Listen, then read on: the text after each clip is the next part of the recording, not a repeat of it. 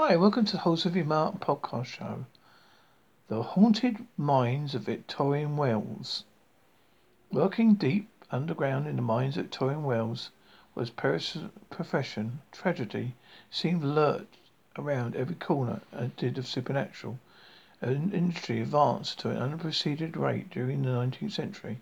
But while the onward march of progress dispelled many long-standing myths and legends that once prevailed in Wales, in some cases they were replaced with the all-new supernatural horrors of the superstitious folk to fear.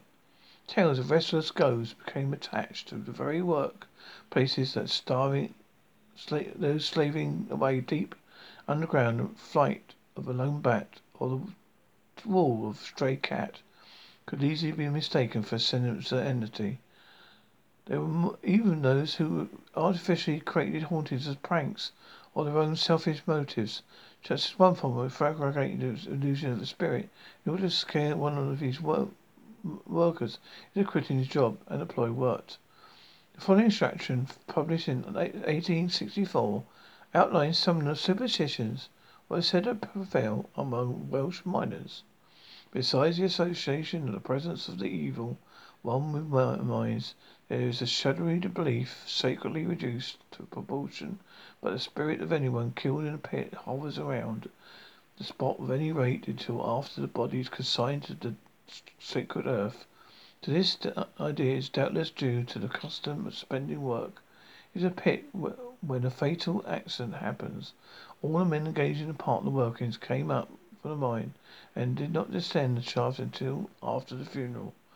One of the most worst mining disasters to occur in Wales during the Victorian age was at the Merthyr Colliery disaster of 1890, where 89 people lost their lives in an explosion. But it wasn't the first time that tragedy had struck the ill-fated Port Talbot Colliery. A series of explosions saw 4 men lose their lives in 1858, a further 40 in 1863, and 29 in 1870. The coal mine became ominously known as a pit of ghosts. Unexplained events had long been reported at Merthyr Colliery, MORFA, but what was unusual is that many of the sightings occurred just before rather than after tragedies. As such, they were considered to be harbingers of impending doom, and some refused to work on the colliery following the appearance of strange sights and sounds, and lived to tell a tale as a result. 2 days after the accident, 1890, one journalist recalled some of the workers' fears just the day before the catastrophe. Strange as it may appear, it is beyond a doubt that the belief was that many a long time been entertained by the other workmen that the pit is haunted. It is said by reliable men who had there were strong noises heard like thunder in the distance and a slamming of boat doors during the last week. Strange visions alleged to have been seen in the colliery. There is talk of a neighbourhood.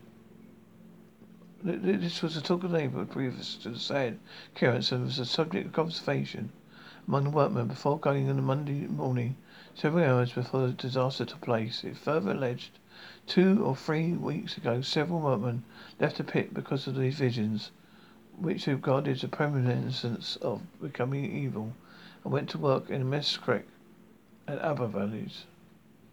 A month later, a thorough investigation was underway to try and determine the exact cause of tragedy, and the subject of the ghosts naturally cropped up. A following report recalls how the workers asked an inquiry into strange events prior to the explosion.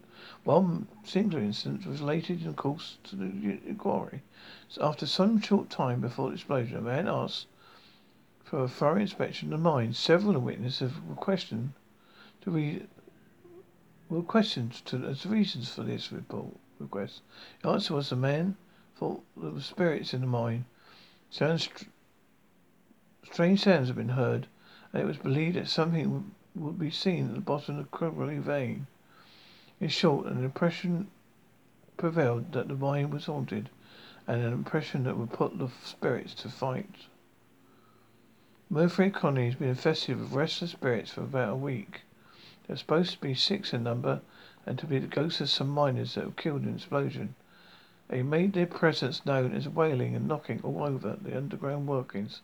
The divergences said they vary by singing on fringes and the roll of muffled drums. Norfolk Colliery is long since closed, but paranormality still revolted the area to this day. While the stories of ghosts which haunted the mines in the 19th century remain unexplained, one thing is certain, real or not, a belief in them certainly saved the lives of many men working there.